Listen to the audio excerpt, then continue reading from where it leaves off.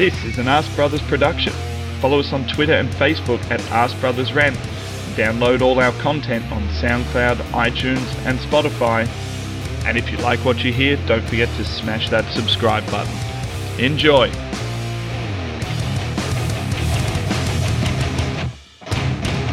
I think we're live. It says we're live. Welcome to another edition. Liam, somebody just walked behind you. I haven't seen that before. Welcome to another edition of Thursday Night Live, the upbeat, funny, topical Arsenal podcast. Liam, that's very disconcerting. Someone keeps walking behind you. It's my miss. I'm at my missus. All right, she's just run past to grab something. Okay, look, this is the podcast that puts the support into supporters, the fan into fanatic. What else? You should have thought this through. Yeah, I should have, shouldn't I? I wanted to. That voice you can hear anyway is Liam, my regular guest. Hello, Liam. How are you, mate? Howdy, guys. Yeah, just about in time. But we're here anyway. Yeah, and how's it going? For those of you expecting to hear a very grumpy Max, because he's always just got up at 6 o'clock in the morning to do this pod, we've given him the week off. Max, hope you're having a nice lie-in. If you do wake up, come and join us. But we've got a new special guest in tonight, Jack. We have spoken. Actually, I don't even know Jack if we've been on a podcast together. Jack, who has been on many things in the past, including the Clock and Talk podcast. I think you were on the review show yesterday. Correct. Some history with Arsenal Fan TV, I understand. No longer, yeah, nothing to do with that shit show anymore. 3 years gone, 3 years clear. Welcome, Jack, to the podcast. Look, for those who don't know you, I can see people can find you at the Plug AFC. Is that where you are? That is correct. That is where you guys will find me. However, that is soon going to be chucked off. But for are you? Sorry, I was just looking down at something I wrote because I'm still trying to think of some other one to put the fan into fanatic, the support into supporter, and I'm thinking of a third one, and it's not coming to me. I did think of one earlier, but the reason we got Jack on, and this should be a really positive podcast, because Jack, I've listened to you on the Clock and Talk podcast. I didn't manage to catch yesterday's review show yet, but you do watch the game a little bit like me. You are actually a season to get older. You do go to the games, and you're quite a positive Arsenal fan, if I'm not wrong. Yeah, no, correct. I mean, I've been going to Arsenal and I find it mad that I can say this because I'm only about to turn 21, but I've been a season ticket holder now for about 15 years. Right. 3 or 4 years ago, I got onto the away scheme after a long wait list. And look, the club's always in my life. I mean, just to give you guys a bit of background, I mean, Arsenal's kind of been in my blood since the day I was born. I mean, I'm not sure what the cultures are in countries or whatever the listeners are listening to, but in the UK, obviously when someone's born, you normally put a picture of their sibling in the cot. I was the firstborn, so my dad thought it'd be a good idea to put a picture of none other than Nwankwo Kanu in the cot in his Arsenal shirt with the title. Honestly, my first game was in the Invincible season, was that 4-2 at Liverpool, and I've loved the club ever since. I mean, I personally have the mentality that as a fan, yes, you can criticise the club in some ways. However, for the 90 minutes you're watching the game, and also hereafter as a fans, it's our job to support the club, not to sit there and constantly abuse and judge everything and rule things out, because it's the one thing which I do agree with in particular, that with Arsene always said, and he got a lot of stick for it, which was that it's not over till it's mathematically impossible. And I know some may call me delusional for thinking that way. However, it is true. I mean, even the season alone is a prime example of that, as we'll get onto shortly. But look, I love this club. It's been one of the, I've had quite a rough life in some ways, and it's been one of my only constants all the way through. And I'm not sure if it's that or if it's just because it's how I was brought up. But I love this club more than anything. And look, people say that they wouldn't support the club or they boycott games. If I'm being honest with you guys, I'd be going home and away even if we're in the conference. But that's just me. And I'm a bit of a freak like that. I mean, if I can get to an under-23s game, I will, whether it's home or away. Same with the women. And literally, I'll watch any game.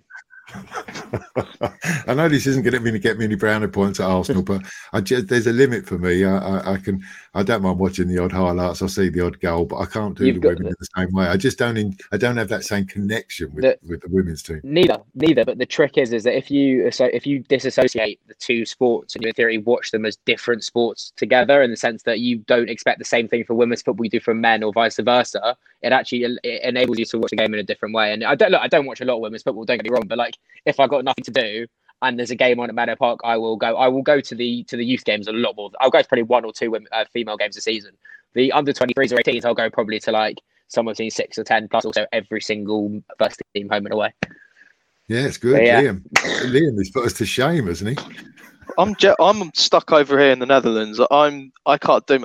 All I've got to do is pray that we draw a Ajax final, PSV, or somebody in the Europa League. Or I nearly got to Frankfurt last season because in Groningen, where I live, we're quite close to Germany. So I tried to get to Frankfurt, but it ended up being a bit too far away. Yeah, it's not really excuse. Just really quickly. So before lockdown, so February last year, I went to Amsterdam for Valentine's Day with the missus, and she surprised me with tickets to go watch Ajax against some shit team like bottom of the league or something. And the game clashed with our game at home to Newcastle. So I thought to myself, right, I've got to go to a lot of games. I'm going to be able to go to more, obviously. So like I'll go.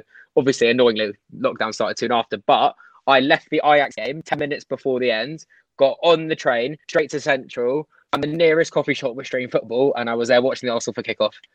So see, we got me first priority is always the Arsenal.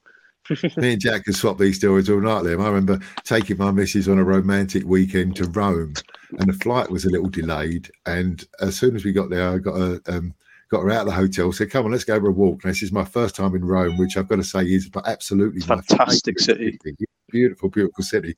And depends where you go. And she's saying to me, my wife's saying to me, look up. And I'm following me phone, trying to find this bar that I've Googled to find out the Arsenal game. It was an opening game of the season, I think, against Liverpool. And she said, stop, look. And I'm saying, no, look, we've got to get there. I'm going to miss the kickoff. She said, stop, look. And I looked, and I'm running past the Colosseum. Hadn't even noticed it because I wanted to go to this little Irish bar and watch Arsenal play. You know, it's just the way it is. So, I mean, look, let's keep on this a little bit. I mean, those of you who listen to this show regularly, people who have been listening to me for a couple of years know my view on Arsenal, and I really hate Arsenal fans, you know. But I've started to look at it a little bit differently this year. You know, there was the horror with Wenger and how that all finished, and then, you know, how people treated Emery and all that, and then Arteta. It just continues. Fans are just never happy. But I sort of realised that where I'm different, and I think this ties in a little bit with what you said, Jack, is that it's the 90 minutes. Don't get me wrong that I don't have favourite players. Don't get me wrong that I don't have players I don't like. I do. That's just natural. But when those players turn up on a pitch, I will support them for that 90 minutes. If they have, you know, I am desperate. I was desperate for Xhaka to start playing well. Xhaka's not my favourite player, but I've been desperate for him to play well. Aubameyang's not my favourite player, but I'm desperate. So while that 90 minutes is on, if you watch the game with a blank canvas, and you go to that game as if you've never seen those players before, and then watch them and make your opinion based on that, and not go in with preconceptions about how bad certain players are. And I don't understand why people want to watch football when they're just hoping that certain players will have bad games to support their whatever it is.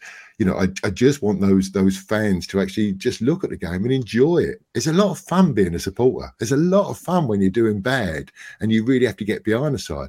There's a lot of fun in being part of a tribe and part of this communal family that really wants the team to do well. And I just don't understand fans who just want us to do badly or want certain individuals to do badly just to support their case. Am I right, Jack? I agree with you. I feel like there's two different elements in here. I mean, I think there's one where there's a unfortunate, significant level of kind of an entitlement in the fan base, in the sense that fans expect us to be the Arsenal, when the fact is that they don't understand that how the game is modernised and how, for example, it takes X amount of years to build a project. And I feel like there's the hint of that, and then they see teams like Chelsea, as we'll probably get onto in a bit, that have this short-term, really quite narcissistic approach. And they think that's the way you need success. And I feel like as fans, like, as you said perfectly, we have to be there to support them. I mean, I remember probably my first season going with the away scheme. The one most notable experience which showcased it was someone like Iwobi. Now, for me, when I see someone who's come through the academy, I'm supporting them no matter what. There were days when Iwobi would be very, very good, but if he, let's say, for example, it was 0-0. For example, West Ham away that year, the 0-0. He took a shot. He was one of the only players that made the effort to go take a shot outside the box, and he didn't miss it by much. I'd say it was probably about 2 or 3 feet sort of wide, but like from outside the box with a lot of defenders there. So it was a good effort. You have people sweat effing and blinding at him and everything, and it made me think to myself, look, is this a racial thing, or is this just because that he's not a name like Dane's Neymar? Because players like that you want to support. Like even now, like look, I don't think that that someone like say Willock or Eddie to an extent are in there to be, let's say, in a title-winning squad. But when they play, they've come through our academy. They're our boys. They're our kids. They have Arsenal DNA. You support them. Don't just find any excuse to do something. Like even Willian, don't get me wrong, he's been shit. However, look, it's different because we're not at games now, so I can only presume what it would be like. But I can picture if he made one bad touch and out in front of an away end, he'd be getting every bit of stick under the sun. You're shit, blah blah blah. You know how it goes. Whereas for me, I was still wanting to do well. Like even the other day, Pepe against Southampton, the first game, not the second. Pepe had a good game, right? He created 5 clear-cut opportunities, right? If Eddie could finish in those sorts of positions, if we had Laka or Bami in there, Pepe probably would have ended up with 2 or 3 assists. However, people are so quick to hammer him, and I don't know if that's again because of agendas or if that's because I think with social media, fans tend to micromanage everything without understanding that football is a game where mistakes are made. Yeah, I think especially Liam, I'll come to you because obviously Jack talks more than Max, so we're going to struggle to get words in here tonight. But I thought that was last night was a really good example. I think I like watching Pepe. You know, obviously it's not all working out for him, but he's producing goals, he's producing assists, he's trying things. You know, I mean, he may give the ball away more than most, but that's because he's trying to beat players. And, you know, it's not all working perfectly for him. But I thought there was a comment on the television last night which really wound me up. It said £72 million Pepe really needs to step up, you know, and they keep bringing up the price tag, which is a new name, isn't it? Yeah, and yet in the same breath, then they camera focus on Saka, and they said Saka, brilliant player who cost the club absolutely nothing. Now I'm thinking to run an academy and to get these boys in from all over the world to do what they do, that academy costs money. You know, it didn't cost us nothing for a start. It really didn't cost us nothing. There's a lot of work goes into producing world-class players, and hopefully we got one in Saka, or we will have one in Saka.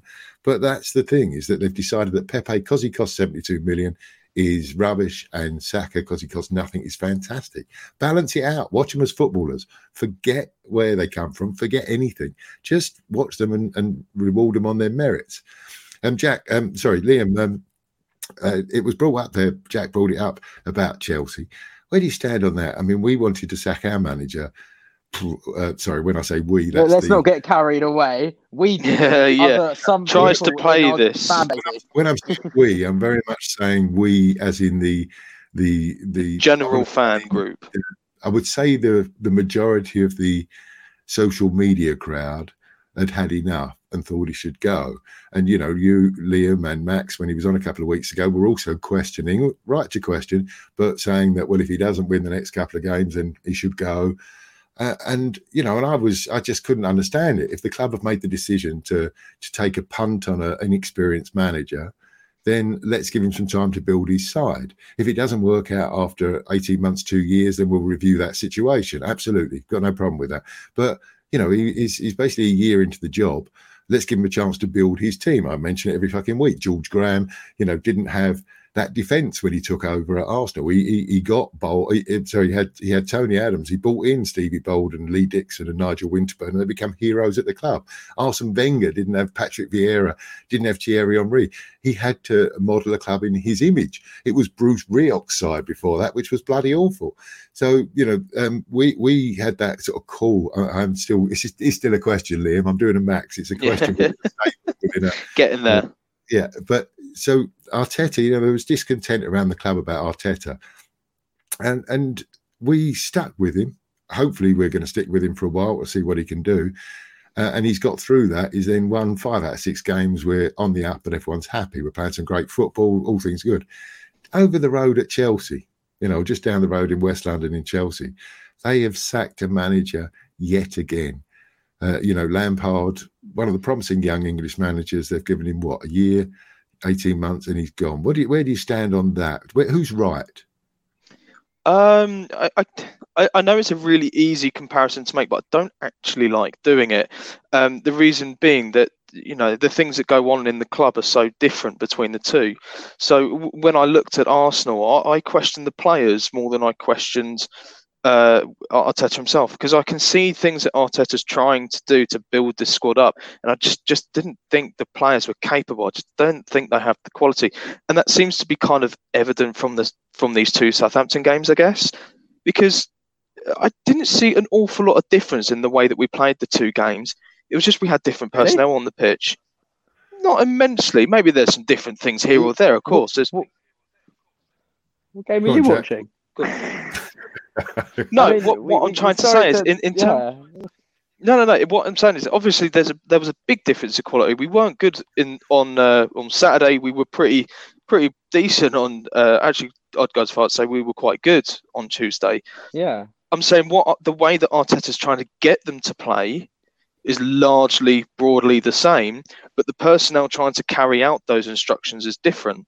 And you see the difference when you have a quality player. When you have Saka, I don't mean to bash players, I don't like to do it, but instead of Willian, for example, Saka does more on that. I guess they played in different positions as well, so it's a shit example. But when you see the likes of Saka coming in, Smith Rowe is a better example probably for Willian. He just has this connectivity and this better energy off the ball, and he brings players in, he looks more forward. So largely the game plan was largely the same, but the different players on the pitch sort of told the story. Now going on to Chelsea, when I don't watch Chelsea that often, so I'm not sure how you could probably take this with a pinch of salt. But when I did watch them, I generally felt like Lampard was not really utilising them the best way that they could. So, for example, they brought in Havertz, who's predominantly this number 10, but he plays a 4-3-3 system. So where the heck do you get Havertz in? Timo Werner, second striker, plays him on the left wing. Ziyech is probably the only one who's played in the right place on the right wing. So there are these things that I just couldn't understand what Lampard was trying to do with the group of players that he was given. So that's where I think he was handicapped, even that I don't think they were his signings. But generally, I didn't really see what Lampard's game plans were. So I could see why they wanted to move him on, whereas we would keep Arteta. Well, yeah, I understand that. I mean, I spoke to it. I'll come to you on this, Jack, as well. But I came to. I had a call last night from a Chelsea mate just after they'd drawn again 0-0 under their new manager. In fact, I'm really honest, I didn't even know that he'd signed after having a car crash and all that. My head, all that. But he said, when I said, "What you like sacking managers every 18 months?" He said, "It works. We're happy with it. It works." He said, if a player's rubbish, get rid of them. If a manager doesn't work after 18 months, get rid of them. Look at our record. He said, we keep winning and we keep changing managers. Tell me we're wrong. And he said, Jack, it's quite, I mean, I hate that attitude, but you can't argue with it, can you? You kind of can. They don't really want anything big for about 3-4 years. If you think about it. Sack a manager. But, no, look, I mean, look, if I'm being honest with you guys, like, on the whole, I think it's a shocking decision for two different reasons. I think when you're bringing in a young manager, and let's be real, this is a fact. So people can try and argue this, but it's true. You know they're not going to hit the ground running straight away, and if you think they are, you're slightly delusional. Because look, Lampard, I would say, had you could say a year at Derby's experience, but if we're being realistic, it's not. It's the same as, it's not that much more than Arteta. And I think that, for record, didn't mean you guys delusional. I meant like, as in like people in general with that viewpoint, just to lay that one out there. The thing is like, they need to trust that he's going to implement a system and a structure, and it's going to take time, especially when you've had a transfer ban. And I think it was a harsh decision. I mean, all you've got to do is look at the complexity of this table, and you'll acknowledge that as like anything's possible. United was 16th about 6 weeks ago. We were in the shit. If we were to win on a couple of our next 3 games, we're already looking like we're somewhere between 4th and 6th. Do you know what I mean? Everything can change around, and I don't think they gave him the time to do it. I mean, they're still in the FA Cup and the Champions League. Like, if it was me, I would have sat him down and said, look, you're not doing what we want you to. We're going to give you to the end of the season. At that point, you sound out other managers for the job. And that's not even necessarily managers that aren't already in a job. So that could be a Brendan Rodgers or even a Nuno or anyone in a job. See what your options are and see what the best decision is in summer, whether Lampard's turned it around or if you can get another guy in. But I just think they were very premature with this one. And I don't think it looks at all well on the club. And I think when you're doing it, what they've always done, especially to a club legend, I don't think it's going to make the club seem that attractive to other future managers, because Tuchel's not going to be there more than a year and a half. Like, do you know what I mean? You're on mute, Darren. I was coughing. I tend to agree. Thank you, Liam. I was on mute for briefly there. Hello, Russ, by the way, has joined us. This, by the way, we haven't got many comments in today because we are actually going out an hour earlier than normal. Plus, the link to Periscope didn't work, so we haven't advertised this show tonight, but it will be going out as a podcast, which is how most of you are listening to this. You should catch us on the live show because we're very, very pretty.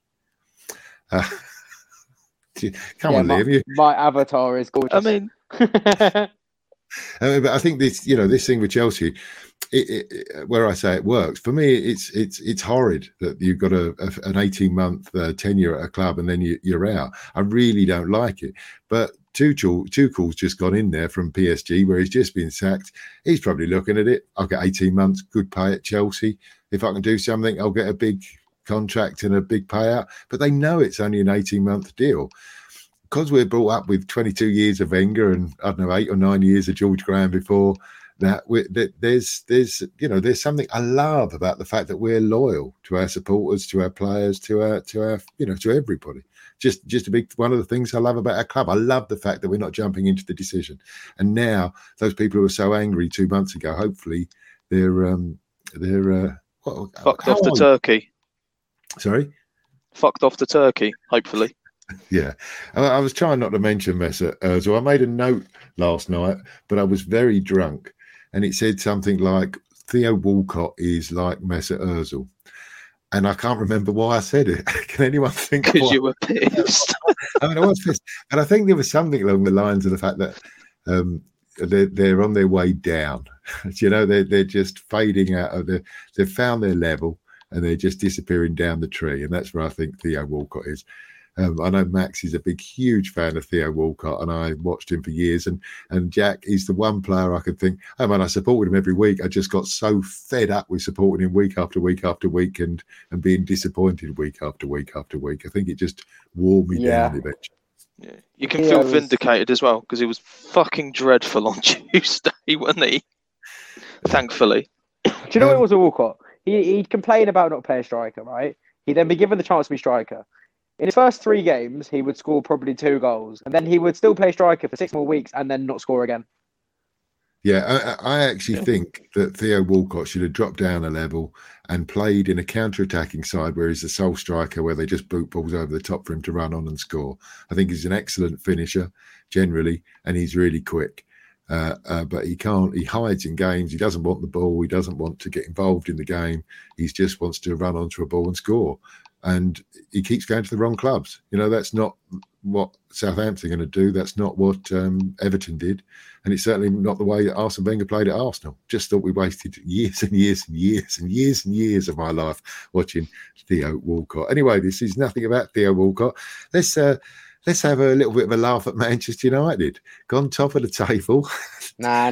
Let's not laugh today. We're playing them on Saturday. You know how that's Yeah, can we wait till next week? Wait till next week for that. I'm not getting cocky at all for that one. All right. Well, let me just say this. I've had a bad couple of days. I had a car crash, smashed up my lovely, sexy truck. Wasn't sure I could do the podcast today. Really, lots going on in my life outside of Arsenal, and I had a long, late night last night. I got to bed about 1 o'clock. at an early start this morning, and the telly clicked on. I didn't put the telly on. The remote control was on the bed, and the telly clicked on, and it was on BBC iPlayer, and it said "Watch Match of the Day." And I thought, you know what? This is one of the rare occurrences where I didn't know any results apart from the Chelsea one because my mate called me, so I could watch the 4 games, or however many there were, without knowing the results. Very rare for me. And it was so much fun. I love, Sheffield United have been really tight in lots of games. Against us, they could have got something. And finally, they did against the league leaders, Manchester United, who have been coming out of their shell a lot in the last couple of weeks. I don't know if you two know any Manchester United supporters, but they're getting noisy and noisier and noisier. And that one shut them up a little bit. So you don't have to say anything, but I thought it was real fun. But it sort of means that the league concertina's down even more, which brings me on to something, Jack, that you said to me in a private conversation. We were being positive. I'd said that Arsenal were going to finish in the top 6 on the podcast, maybe top 4. Max and Liam laughed at me. Max said we'd be about 10th. Liam, I think you said we might get top 6. And then when I spoke to you, Jack, when I invited you onto the pod, and this was a couple of weeks ago, so we hadn't won a game at that point as well, I don't think. Yeah, I don't think we'd actually started a winning run. Well, I think we'd won a couple. I think we'd beaten Chelsea. I think it was after Christmas, so I think we were 2 or 3 in. But you made a statement to me that I shared on the podcast a couple of weeks ago. You said you actually think that there is an outside chance that we could still win the Premier League this season. I do think it's worth explaining myself because I did hear what Max said when you guys spoke about it last week. What I meant was, is that I think we will? No, but do we have a chance? 100%, yeah. If you look at our points that we've got now compared to the last probably 10 seasons, bar the Leicester one, this is probably where we are closest points-wise in the last 5 years, I'd say. It's just the fact that I think this year is completely unpredictable. And I don't think that anyone can assume anything for the season, if I'm being completely honest with you. I think we're in a situation where, as a club, it's possible. We're not that far off compared to other teams. We're not, points-wise, we're only, 5 points now off 4th and about 11 off top, and we're exactly halfway through the season now. So, if you look at it this way, if you look at it in the fact that all of our big games, bar Chelsea, are at home. Look at the fact that I could be speaking massively too soon here, and I completely understand that. However, if you look at the teams around us, in terms of all the likes of all the weaker teams that are massively punching above their weight at the moment, they're all in a situation where, Villa, all that lot. They don't have big squads, and as soon as the season starts getting harder, they will drop off. I mean, the prime example is Leicester last year in the Europa League, and even when Wolves were in the Europa League, they may have been good in that competition, but they're not in the league because their squad is not big enough. And I think if we are to continue hitting the form that we are, and look, we could end up getting smashed to shit by United, right? And then this whole argument is completely invalid. But if we can get some level of consistency up and build on this, in three or so weeks, based on the fixtures that we have, it would not surprise me if we are between 3rd and 4th. Yeah, based on the league table. I thought I was the most positive Arsenal fan in 5 the history of the world. One game. I've been hijacked by Jack. This is no. But I'm with you, Jack. The only thing I'd put, I'm really with you. I think this is a really weird season, and I think that the thing you mentioned about squads is really key. We've got players coming back from injury. We started the season, without a full quota of players, and we've got better and better. It's taken a bit of luck, a bit of good judgment, whatever way you want to look at it, to find a Smith Rowe that's playing so well, a Saka that's on excellent form, Lacazette who's playing well, and lots of other players who were in such terrible form in the first 2-3 months of the season are all now starting to play well, and the confidence is good in the side. And against Southampton, I disagree with Liam. I thought possibly our best performance of the season. I thought we gave everything, we chased, we hunted them down, we hunted 100%. In packs. And we created chance after chance after chance. And they had 3 or 4 really good chances against us, but we've got an excellent goalkeeper and a pretty damn good defence. So although they had 3 or 4 chances, all teams are going to get chances against us, but we battered them, I thought, for long periods of the game. The one thing I will say, Jack, is that what is makes me a little nervous is that our last 5 wins out of 6, in most years in the last 10 years, you'd expect Arsenal to win all 6 of those games. Maybe Southampton But we haven't away. done. No, but maybe Southampton away would have been a tricky one, and home to Chelsea would have been a tricky one. But you'd expect us to beat Palace, you'd expect us to beat Brighton, you'd expect us to beat these sides if we are going to win the league. I know we haven't done, but if we're a title-winning, challenging side, you'd expect us to win those games. The issue now is we're coming up against Manchester United. We've got some games coming up that are a little bit tougher than they have been in the last 6 weeks. And it's really good that we've got these wins behind us because we're going into these games with huge confidence. Wouldn't you fancy, Liam, don't you fancy us against Manchester United at the weekend? Don't you fancy, are you going into there? I'm not going in there nervous. I'm going in there with a big open heart and a lot of fun, and I'm expecting us to beat them. I'm more confident after last night, but I think Jack briefly touched on it, that they are the team away from home. I think they've got 10 wins in a row away from home, and I don't think any other Premier League side has ever done that. Yeah, they're a good. Yeah, so very good point. But they got battered at West Ham, come back from behind, scored a couple in the last minute, and that was repeated in about 4 or 5 of those games. Southampton, I think, was one. They haven't looked good on the road. It's only when they've been behind that they've managed to find something. Teams have started to sit back against them. I think with the quality that we've got in our side, I see there's goals everywhere at the moment. Yeah, I think it's going to be a high-scoring game. Sorry, Jack. I think it's going to be quite a high-scoring game because we've started to look pretty good going forward. Saka's found his role really on the right wing. With Pepe, hopefully, might be brimming with confidence. Lacazette looks a new player, but then I don't underestimate Man United's attack because Bruno Fernandes is pretty bloody good. Pogba just pulls something out of thin air.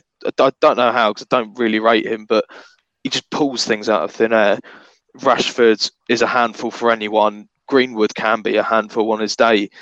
I don't underestimate them, so I think it's going to be a high-scoring game. It could go either way, if I'm honest. Just lost at home to the team that hasn't won all season. Yeah. Jack, go on. Can I look?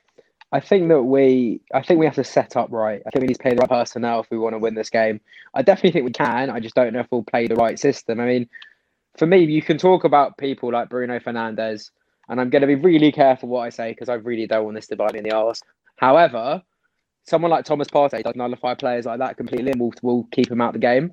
And if you can take someone like him out of the game, or even Pogba, like Partey can basically dominate a midfield by himself. We've seen that every time he's played, and including against United already this season. If he can do that and he can keep them out of the game as much, then their width is not an issue. Their width for people like Rashford and Greenwood and Martial are only an issue to me, if I'm being honest, if their midfield is ticking and we have the attributes there to stop that. For me, we've got to play Xhaka and Partey in the middle, and it's watching their defensive catastrophe last night, which I've got to be honest with you, was a shambles. It's hilarious. We have to play Saka on the right, and I can understand arguments for and against Gabby and Pepe for that left spot, but I just think we need to play the trickiest possible wingers to play against them, in order to catch them out and to basically create issues where we know they are vulnerable. And if we do that, game's ours. I mean, we suit playing against teams that play against us. We tend to struggle against the teams that sit back because it's just quite difficult for us for the way we play to break them down with the personnel that we've got. And I think that United, especially after losing the game the way they did to Sheffield United, look, normally if a team loses to a weaker opposition, you think they're going to come back firing. The difference is now, because of the pressure they were under as title challengers, which allegedly they were, they're going to come out against us firing, and I think that might cause them more harm than good. I can't see Ole Gunnar Solskjaer getting anyone firing. I think he's doing a good job. It's back to the discussion we had at the start of the podcast when we're talking about. I think he's an awful manager. Should have got sacked. He's very good at having. He's very good at having a run. His team is top of the table. His team is top of the table without spending the fortunes. He gets bailed out. I don't rate him. I think he gets bailed out by his players a lot. I will say one thing. You both mentioned Pogba. I'm a big fan of Pogba. I was hoping he was going to get sold and we would buy him. I thought he was perfect to upgrade on Xhaka. To me, Pogba is one of those players at the press, and everyone has decided he's no good. But if you watch him, he controls games. He does some incredible stuff. Yes, he lacks concentration sometimes and gives the ball away and does some stupid things. Tell me a player that doesn't. Tell me a creative genius that doesn't, outside of maybe Messi and Ronaldo. They're all flawed characters. I think he's superb. He works back to front, box to box. Great control, got a really good shot on him. He's won 2 or 3 games single-handedly in the last 6 weeks. He's the one I don't want to see playing. He's the one, if it's his day, he's the one who can destroy us. Jack, did you want to say anything else there? You were trying to come back in? Sorry. I was actually just going to say that it's just the fact that someone like Pogba, he's a world-class footballer, but it's not overly impossible to keep him out of a game. And I think if we play our low block the way we do, and we nullify that midfield, the game's ours. I really do think so. And also in terms of Solskjaer, I don't think he's a good manager. I feel that he's a sort of manager that he's good when they're in a positive run, but then that only comes once a season and then they slump for the rest of it. It's just that they will feel so obliged to play at us, as I was saying, that I feel like that could very much play into our hands if we play our cards right. But then saying that, if for example, because Partey and Emil were getting tested to make sure there's nothing issue with that, I think it was a cramp and just looked like a bit of a knock, which they were checking out when Emil came off against Southampton. As long as they're both fit, I think we're fine. I think he was just tired. I think Emil Smith-Rowe, I think he doesn't look like he can do 90 minutes because of the style of play at the moment. He just looked tired to me. He looked like he was sitting there on the floor and wanted a rest, wanted to come off. And it was a sensible decision to rest him. We've got a few days. So we're all confident we're going to beat Manchester United. That's good. Thanks. What about, up there as well, someone looked this up for me. By the way, hello to everyone who's just joined us. So we're getting closer to 8 o'clock and people are starting to come in. I forgot what I was going to say now. I was just reading some of the comments here. Pogba's world class by Why Not Sentiment FC. Hamburg Gumbo's joined us. Why Not Sentiment FC? Liam is right. We don't hear that very often. Ollie dodged a few P45s this season down to individual brilliance of players. Possibly. Yeah, possibly. But he's the one who picks the players. He's the one who works with the players all week. He's got enough to pick from, in all fairness. Yeah, I'm not short of options.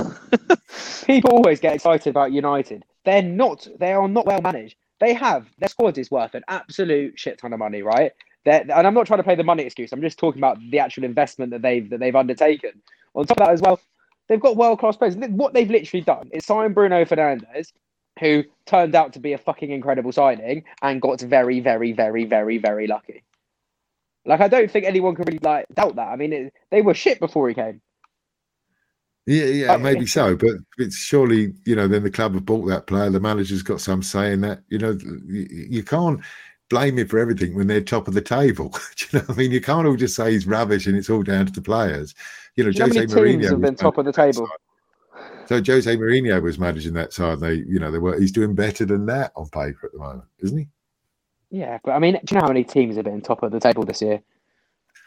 Yeah, we've been top of the table. Even we have. Yeah, first game of the season. See, look, I'm just going to go back to Why Not Sentiment FC, who says, can't wait to be rid of Xhaka. And that's the sort of comment, and I'm not picking on you, it's just that if you just joined us, which I was talking at the very start of this podcast about giving players your support while you're watching them for 90 minutes. Xhaka is the most improved player in this run that we're having. We were terrible. Everyone was out of form at the start of the season. Everybody, Aubameyang, Lacazette, all of these players in that team. Xhaka was fairly poor. Our defence was poor. Apart from perhaps Tierney, there wasn't really much of life in that team. Xhaka, amongst others, has played so well in the last 6 games to what I've ever seen him play. And I've watched most of his football for Arsenal, if not all of it. And he's playing really well at the moment. He's looking forward. He's got a new lease of life. He's looking for those balls that are cutting defences open. He's shooting a bit more often. He's even scored a goal. And now we can't wait to be rid of him. I can't wait to see if this continues all season and then what a great team we'll have for next year. I always said there's an upgrade out there for Xhaka. But when he's playing so well, let's not get on his back. He's playing well. Can I answer? Can I just say something? I really don't mean if this comes across rudely to the listener. But I just want to suggest to him and people like that, stop taking your opinions based on what other people have put on social media. Stop looking at price tags, because even price tags, that's the nature of the game these days. Get over it. Watch Xhaka play and form your own opinion, because I'm sorry, he has been, and this isn't, you can say he's been in and out of being consistent, whatever. Over the last 2-3 seasons, he has been our most important player for how we play, no matter how you like him or not. Under Emery, when it was him and Tamara, as soon as he gets injured or moved to left back because we had injuries, then the whole team falls apart. Same thing happened last year with Arteta, and the same thing happens here. When he plays consistency, he may not be a big name, but then nor was Jordan Henderson a couple of years ago. Xhaka is a very similar sort of player for us than he is at Liverpool. And all I can say is stop listening to idiots' opinions online and focus on your own and watch him.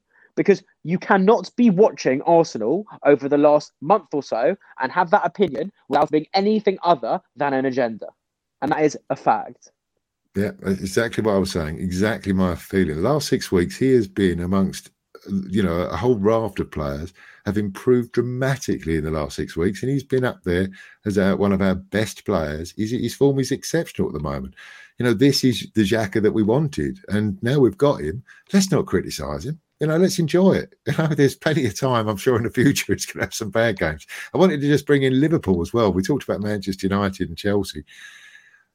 Liverpool are on the sort of run that we were on before Christmas. They can't get a goal. They can't buy a win. They scored 7 at Crystal Palace over Christmas and have hardly found the back of the net since. Now, I'm married to a beautiful lady from Liverpool who happens to be in Indonesia at the moment, so I can't even enjoy their decline as much as I would like. But just in case she's listening, which I doubt she is, but are we enjoying Liverpool's decline? No, because it means United might win the league. United won't win it. I want Man City. City will win it. I think City will run away with it. I think when you look at this, is what I was going to mention to Jack. So I remember what I was going to say earlier now, Jack. When you're very confident that when you're saying there's an outside chance that we could end up winning the league because it's a real crazy, crazy season, I tend to agree that we can get up there in the top 4. But I look at the teams above us and think if they're better or worse than us. And I think a lot of the teams that are above us, we are better than. We're better than Wolves. We're better than Southampton. I know we've gone above them now. We're better than Tottenham, I think. We're, so I can see us fighting all those. But I don't think we're quite as good as Manchester City, and they've got quite a big lead on us. And they've just won 10 in a row. I can't see them losing 4 or 5 games. I agree. I just meant it from a mathematical point of view. It's just I just kind of feel that there's going to be one big surprise at the end of the season, right? We've seen a lot of bullshit anyway so far, but I think there's going to be one standout surprise, and I haven't got a faintest clue what that is. That could be us getting top 4, to be honest, considering where we were. Don't get me wrong. Could be West Ham. I just feel, they always crumble. Well, that's the downside of all of this, is that I'm from the part of the world where I've got lots of West Ham mates. West Ham and Tottenham tend to be the bulk of my friends, and they're giving us some shit. I had that car crash, and one of my mates found out, and he posted it on our WhatsApp group and said, "Oh, do you know Darren's written off his lovely truck?" And one of them replied, a West Ham fan, and just said, "I'm really sorry to hear about your car accident. Not how are you? Not hope you're feeling okay." He said, "I just want to tell you how proud I am to be a Londoner at the moment." And seeing he's from South Ockenden. It's just it's all about West Ham at the moment. They're all posting pictures of the league. They're playing well. They're playing with confidence. They're doing well. But I'd like to think we're still better than them, and they're one of the teams that we can overhaul. They were 9th last week. Yeah. You're right. That's my point exactly. To be fair, one round of pictures, they're 4th. Yeah, it does make you think, Jack, though, doesn't it? That if it's a horrible word, but that poor start that we had, where there was a lot of close games that went against us, if we had got a little bit more out of the first part of the season, we would now be talking about a title challenge after putting a run of 6 out of 7 wins, wouldn't we? 100%. 100%. However, I think that weak start is actually going to massively fall into our favour, and I think that I'm not sure. I say every year we're gonna get top 4 and win the league and shit. Don't get me wrong, but I really do think we're gonna get top 4 this year if we keep this up, because I also think we've signed impeccably well, and we've added to our squad. We've reduced some of the deficit in terms of what we need. I think we're gonna have a strong second half of the season. I think we've learned a lot of our mistakes as well, and I think having 2 attacking midfield options means that we can also start to unlock those teams that play really deep at it back. I'm really interested to see how it goes. Yeah, that's a perfect segue. So the next thing I've got on my list here is to talk about the one signing we made in the transfer window. You're right, we removed some players. We've reduced the wage bill. That's all excellent news for the future. It unties our hands a little bit. It frees us up maybe to do something in the summer, which would be fantastic. But we've signed Martin Odegaard from Real Madrid on a half-season loan. You're nearer that part of the world, Liam. You happy? You excited? Do you know much about him? Yeah, I'm about. Yeah, no, I'm 45 minutes away from Heerenveen, where he played. From what I gather, I don't think Heerenveens were particularly enamoured by him, but it does come with a strong caveat. He was 16, 17 when he played for him, but by all accounts, he's been pretty brilliant at Vitesse Arnhem. Over here in the Netherlands, he got goals and assists. Wasn't just playing well, he actually got there was an output there. And at Real Sociedad, he would be quite brilliant for them. I haven't actually seen a lot of him. I haven't done my usual, YouTube watching as I usually do. But by all accounts, from what I'm seeing from, people involved at Heerenveen, Vitesse, Sociedad online and bits and pieces, by all means, he's meant to be pretty bloody brilliant, and that alone gets you excited. Okay, so Jack, you're chipping in there, agreeing with Liam. You're excited by this signing? Yeah, funny enough, I actually think he has a lot of similarities to a couple of players we had recently in the sense of the nature of the issues he's had. Martin was signed at I think 15 by Real Madrid, given a stupidly big wage with a shit ton of bonuses, which completely deserved. But he didn't quite cut it. He went on a couple of loans, and he had last season. I'd say was probably his breakthrough season. It was a few years later than everyone kind of thought he'd develop. He was at Sociedad. He was fantastic, to put it loosely. He has fallen out of Madrid. He hates Zidane, and I think it's quite clear from even just giving number 11 that the idea is he's going to stay permanently. We're going to try and sort something out in the summer. It does seem like. That's just from I study sports business, just from looking at the facts. That's just how it presents itself to me. However, I actually think that our other signing has been a stroke of genius, and that was Matt Ryan from Brighton.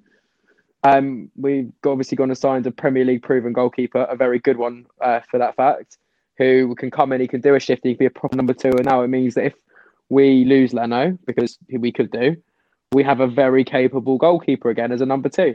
And I'm really positive about that one. I want to get onto Leno because I've only got a couple of players I want to talk about Leno as well, so we'll come back to that. But just coming back to Odegaard, the question I guess I have as somebody who's never seen him before, don't watch a lot of European football, and just looking at the black and white, facts. He was a wonder kid that was wanted by every club in the world. He chose Real Madrid. He chose Real Madrid when he had a host of clubs he could have gone to.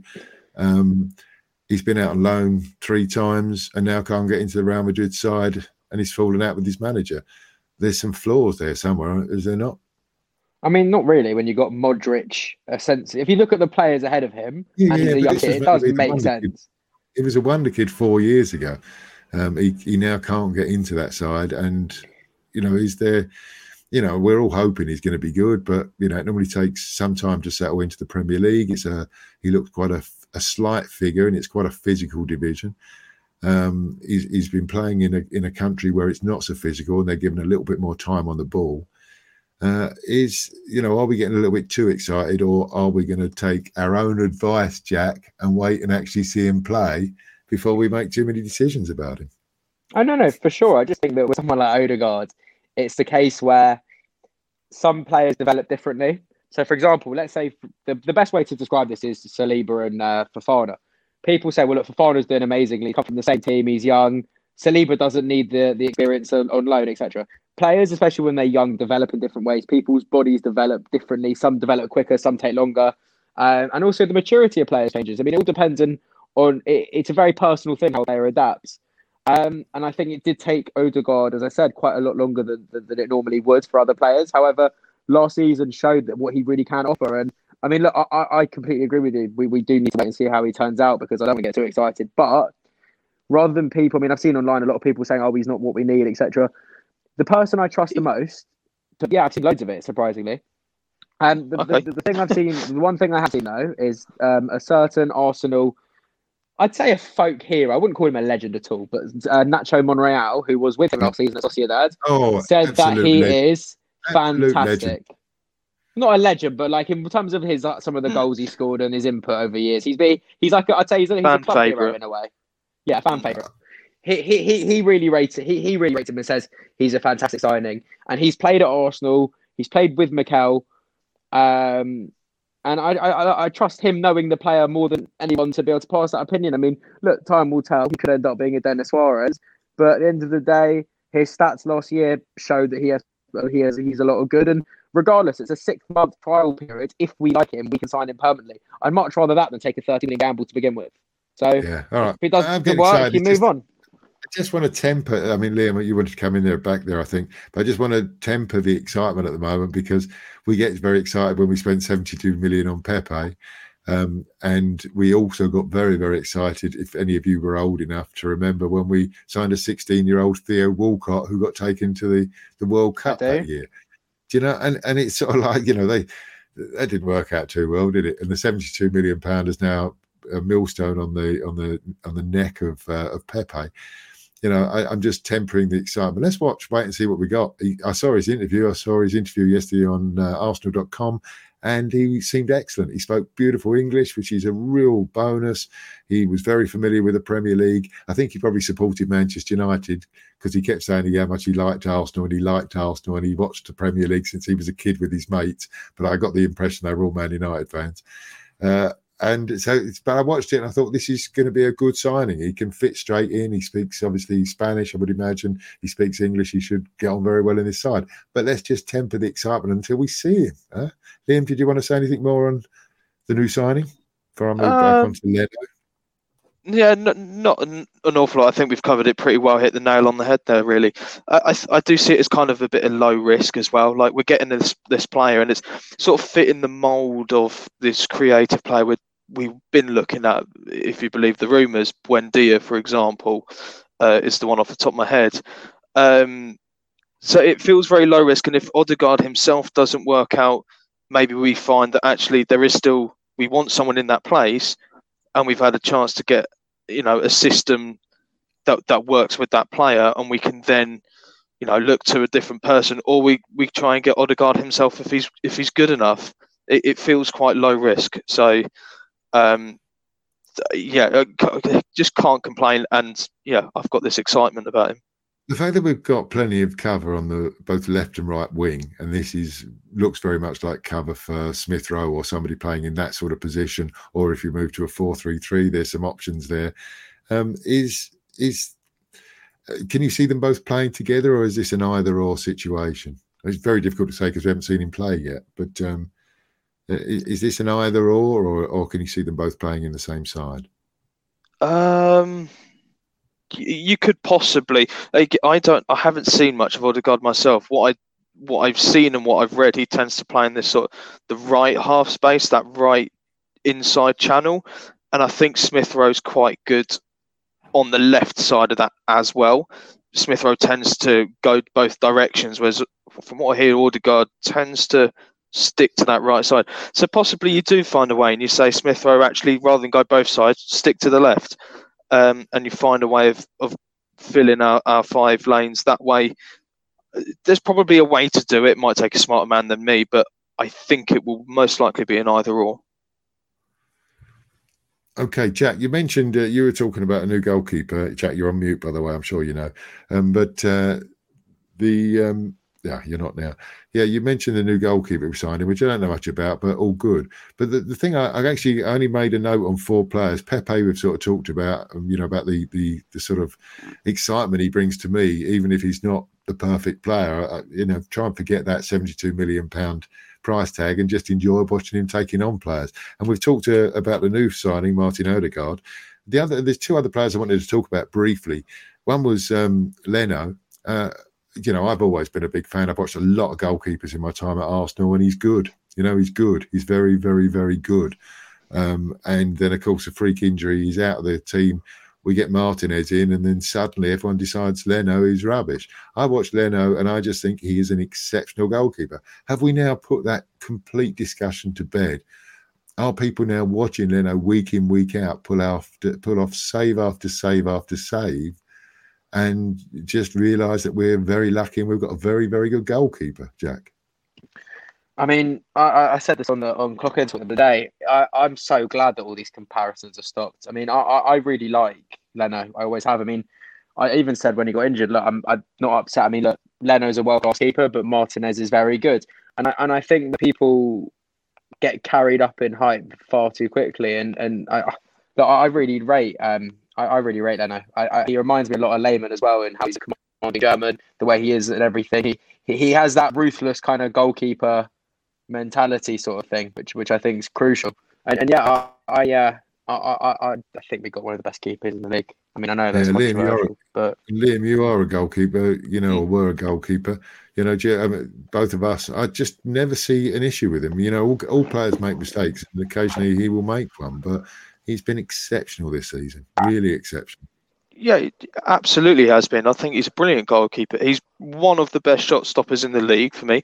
Are there things that can work on that he can work on his game? Sure, his distribution's not the best, and maybe he's not the best in the league at taking crosses. Emi happened to be very, very good at both, but that seems to be what made the argument that suddenly we have to keep Martinez, we have to, and Leno's no good anymore. No, Emi. I should mention it. Did you watch? I didn't want to talk about Martinez. He don't play for Arsenal anymore. I wish him the very best of luck. He'll always have a place in my heart because of his part to be played in the 2020 FA Cup. He's always going to be in Arsenal folklore. Reserve goalkeeper for 10 years. Finally made his way to the top and played exceptionally well for 2 months, 3 months, whatever it was. So I don't wish him any ill, but I did watch him let in 3 and a couple of dodgy ones last night after watching Leno make 3 or 4 outstanding saves. I was just hoping that conversation was just put to bed. That's why I mention it. I just hope that those people who have been critical of Leno for no real reason will now shut up. Yeah, I hope so. Just to round off the point, it was more that sure, Emi can do those 2 things maybe better than Martinez, but at the end of the day, it's not like Leno is absolutely god awful at both of them. Can he work on them? Sure, but we just, as Jack mentioned briefly, I think a couple of minutes ago, we seem to have these very short memories. Leno is pretty bloody brilliant, and he's reminding us, I guess. This is all getting a bit too positive, isn't it? This. We all agree it's weird. Just have a couple of comments. People were revising history on Leno and the nostalgic style of Martinez of a Seaman or Banks. Can I tell you about David Seaman? David Seaman's probably the best goalkeeper I've seen at Arsenal. Probably. But he was better before they brought in the rule where you couldn't, where you used to be able to just pick it up. You could pick up a back pass. And Seaman was really rubbish with his feet. He was really part of old school. He would never have made it in today's game. He couldn't play football. He was an outstanding goalkeeper. He used to come to Highbury for Queen's Park Rangers, I remember. It was a game. He was just unbeatable. And when we bought him at the end of that season, I thought we got the best goalkeeper ever. When they changed the rule that he couldn't pick up a back pass, which happened, I'm sure, within his time frame at Arsenal, he wasn't quite as good. He wasn't very good with his feet. But so I would love seeing him, but who knows if he'd have been any good in today's game. Just one last player I want to finish up with before we go on. Blimey, we have done an hour pretty much already, is Cedric. I mentioned at the end of last week's podcast, we finished on Cedric then, and I was saying that he had earned the right to retain his place in the Premier League team because of his outstanding performance at right back in the last game he played there. I can't remember who that was it Newcastle? Yes. And then, of course, due to Tierney being missing, Bellerin came back in, and we saw Cedric on the left-hand side. And Liam, you mentioned last week that Cedric was an option on the left. Well, we got to see it yesterday, and how good was he again with those cross-field passes? I thought he was exceptional yesterday. For Tuesday. Yeah, the third goal, Willian absolutely rifles that pass from about 5 yards away at Cedric. but the cushion, he manages to cushion it just so perfectly that he doesn't need to take a touch to get it out of his feet. It's not gone 5 yards away from him. It's cushioned just perfectly so that he can actually then make the brilliant switch over to Saka as well. I mean, I thought Saka was a bit disingenuous after the game. He said, "I don't even think he saw me. He's just hit it into space." When you actually watch it, after he said that, I watched the highlights again, and he looks up, sees exactly where he is, and smashes the perfect ball. Jack, Cedric is one of those players that's come in under the radar. Seemed a very strange signing to sign a player on a 6-month loan at the end of his contract. Paid a little bit over the top for him. Was injured. And was one of those players that got criticism from day one, me included. Not that I was critical of the player, but wasn't sure he was the right sort of signing. You know, an experienced, probably quite expensive player to sit on the bench. But when he has come in, he's been okay. When he's come in recently, he's been exceptional. You happy? Is he your new right back in this club? I mean, I quite controversially rate Bellerin, if I'm being honest with you. I think when Saka plays with Bellerin on the right, he gives him the defensive cover that Pepe doesn't, and Bellerin can bomb forward without any risk. I do like Cedric. I mean, I think the signing back then just fit criteria. Is a very good, diverse backup kind of option who can kind of play right back, left back, centre back, CDM, kind of wherever you need him to. And I think it's gone well, and I think he's finally a bit more settled, where he's starting to show the impact that he can give. And I don't know if that's because of who's in front of him, but he's definitely looked a lot better. And I think he's another one of those squad players that we seem to be building so we can have this sort of squad like City, where no matter who we play, we can kind of rotate and still be strong. And I think that's important if we want to build a title-winning team over the next 3-4 years. Interesting, you said controversially, your words, controversially, I like Bellerin. That's what you said. I don't think it's controversial. I mean, if those who know me well, Bellerin, when I talk about having favourite players, Bellerin's been one of them. I love him on the pitch. I love him off the pitch. I love the fact that he's a smart footballer. I like the fact that he's not just a footballer. A bit like Cesc Fabregas, he's going to develop, I'm sure, into a really wonderful human being. He's somebody we can be proud of to be captain of our club at the moment. I've got no issue with Bellerin. It's just that I've watched Bellerin play this season, and I just think that there's a little bit of negativity crept into his game. He would rather come back inside than try things. Not always. I'm not saying he's had a bad season, but I actually think that Cedric in the game against Newcastle put in such terrific crosses from the right-hand side. You know, really, and he was always hitting that byline, always looking in that space where Bellerin would come inside and come backwards. Cedric was just kept going and bombing forward. And he was the difference in that game. I thought he played really well. And then to see him switch to the left-hand side where he, wasn't as comfortable, didn't have the same sort of rapport on the left-hand side, but to hit those crossfield balls, he now just looks like a proper good Arsenal player and not just a strange... No, sorry. Spurs just scored. Spurs, yeah. Yeah. Well, that's okay, because we know how Jose Mourinho plays. I can predict this now. They have scored in the early 7-1. part. 7-1 to Liverpool. They will now sit back for 85 minutes and Liverpool will score 2 in the last 5. Get that bet on now, everyone. You can thank me later. Well, look, the football's on. We've done an hour. We've done an hour and 2 minutes. I always try to keep these to an hour.